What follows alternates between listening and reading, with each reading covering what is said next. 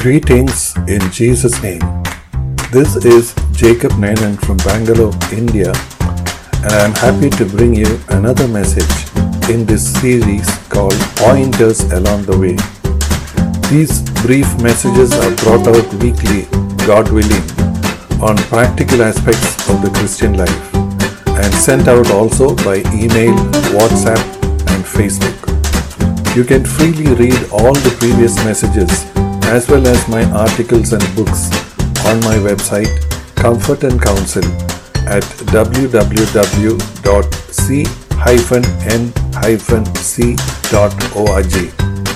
If you are blessed through this message, don't forget to subscribe to my channel and also to let other people know. May the Lord speak to you as you listen.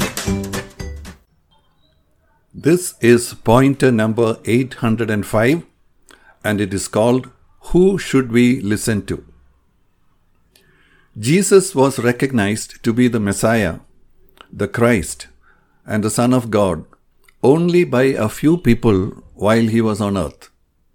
Even though crowds followed him around to experience or at least see a miracle from him, very few people understood him enough to want to be with him.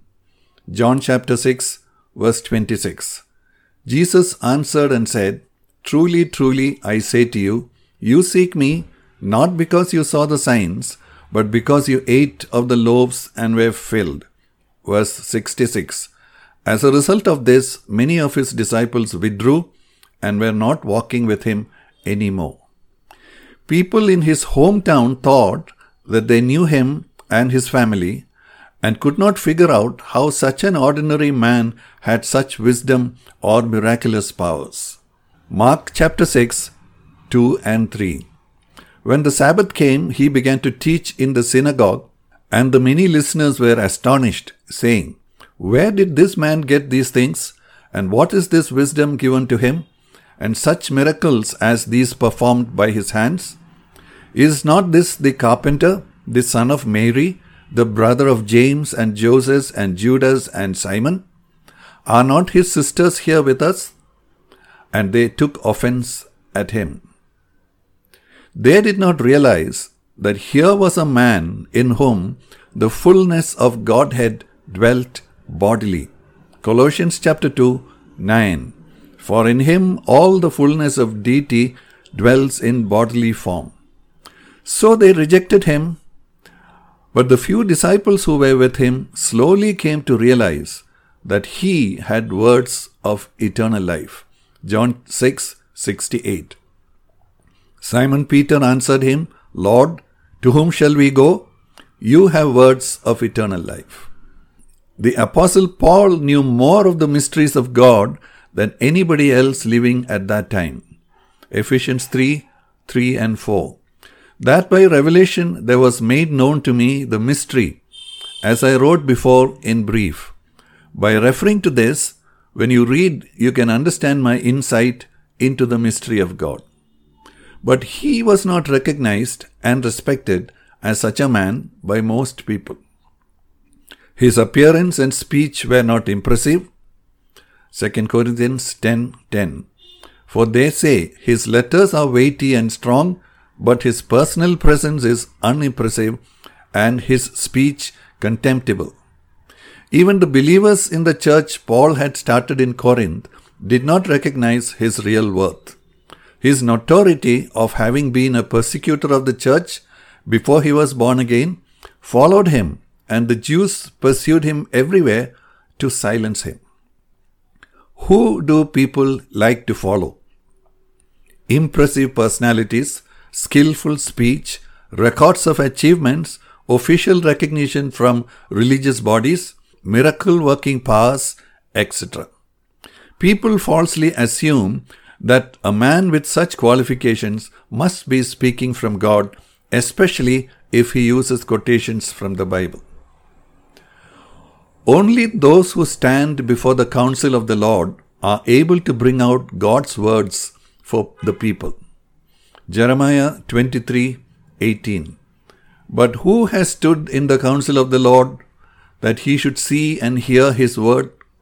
Who has given heed to his word and listened? When they stand before God, the first thing that happens is that they see their own filthiness and humble themselves. Isaiah 6:5.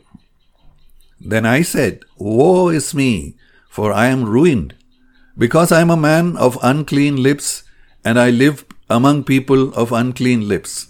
For my eyes have seen the King, the Lord of hosts. Getting to experience a deeper cleansing in their own lives and learning God's ways more intimately, they are now in a position to minister God's word to the people.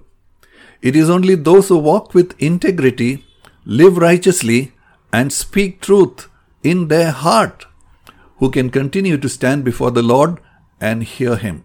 Psalm 15:2. He who walks with integrity and works righteousness and speaks truth in his heart.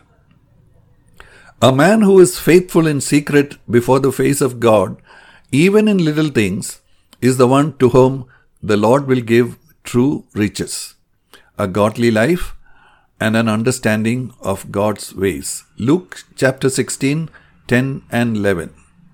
He who is faithful in a very little thing is faithful also in much. And he who is unrighteous in a very little thing is unrighteous also in much. Therefore, if you have not been faithful in the use of unrighteous wealth, who will entrust the true riches to you? But a godly life or soundness of doctrine are not what it takes, sad to say, to pull crowds. The sad fact is, there are only a few who bring us words from God. We need to take heed who we listen to. We have the responsibility to see if what the people tell us are in line with what the Word of God says. Acts 17:11. Now these were more noble-minded than those in Thessalonica, for they received the word with great eagerness, examining the scriptures daily to see whether these things were so.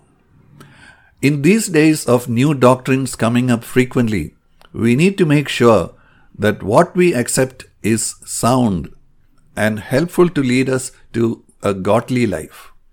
1 Timothy 6:3 and 4. If anyone advocates a different doctrine and does not agree with sound words, those of our Lord Jesus Christ, and with the doctrine conforming to godliness, he is conceited and understands nothing.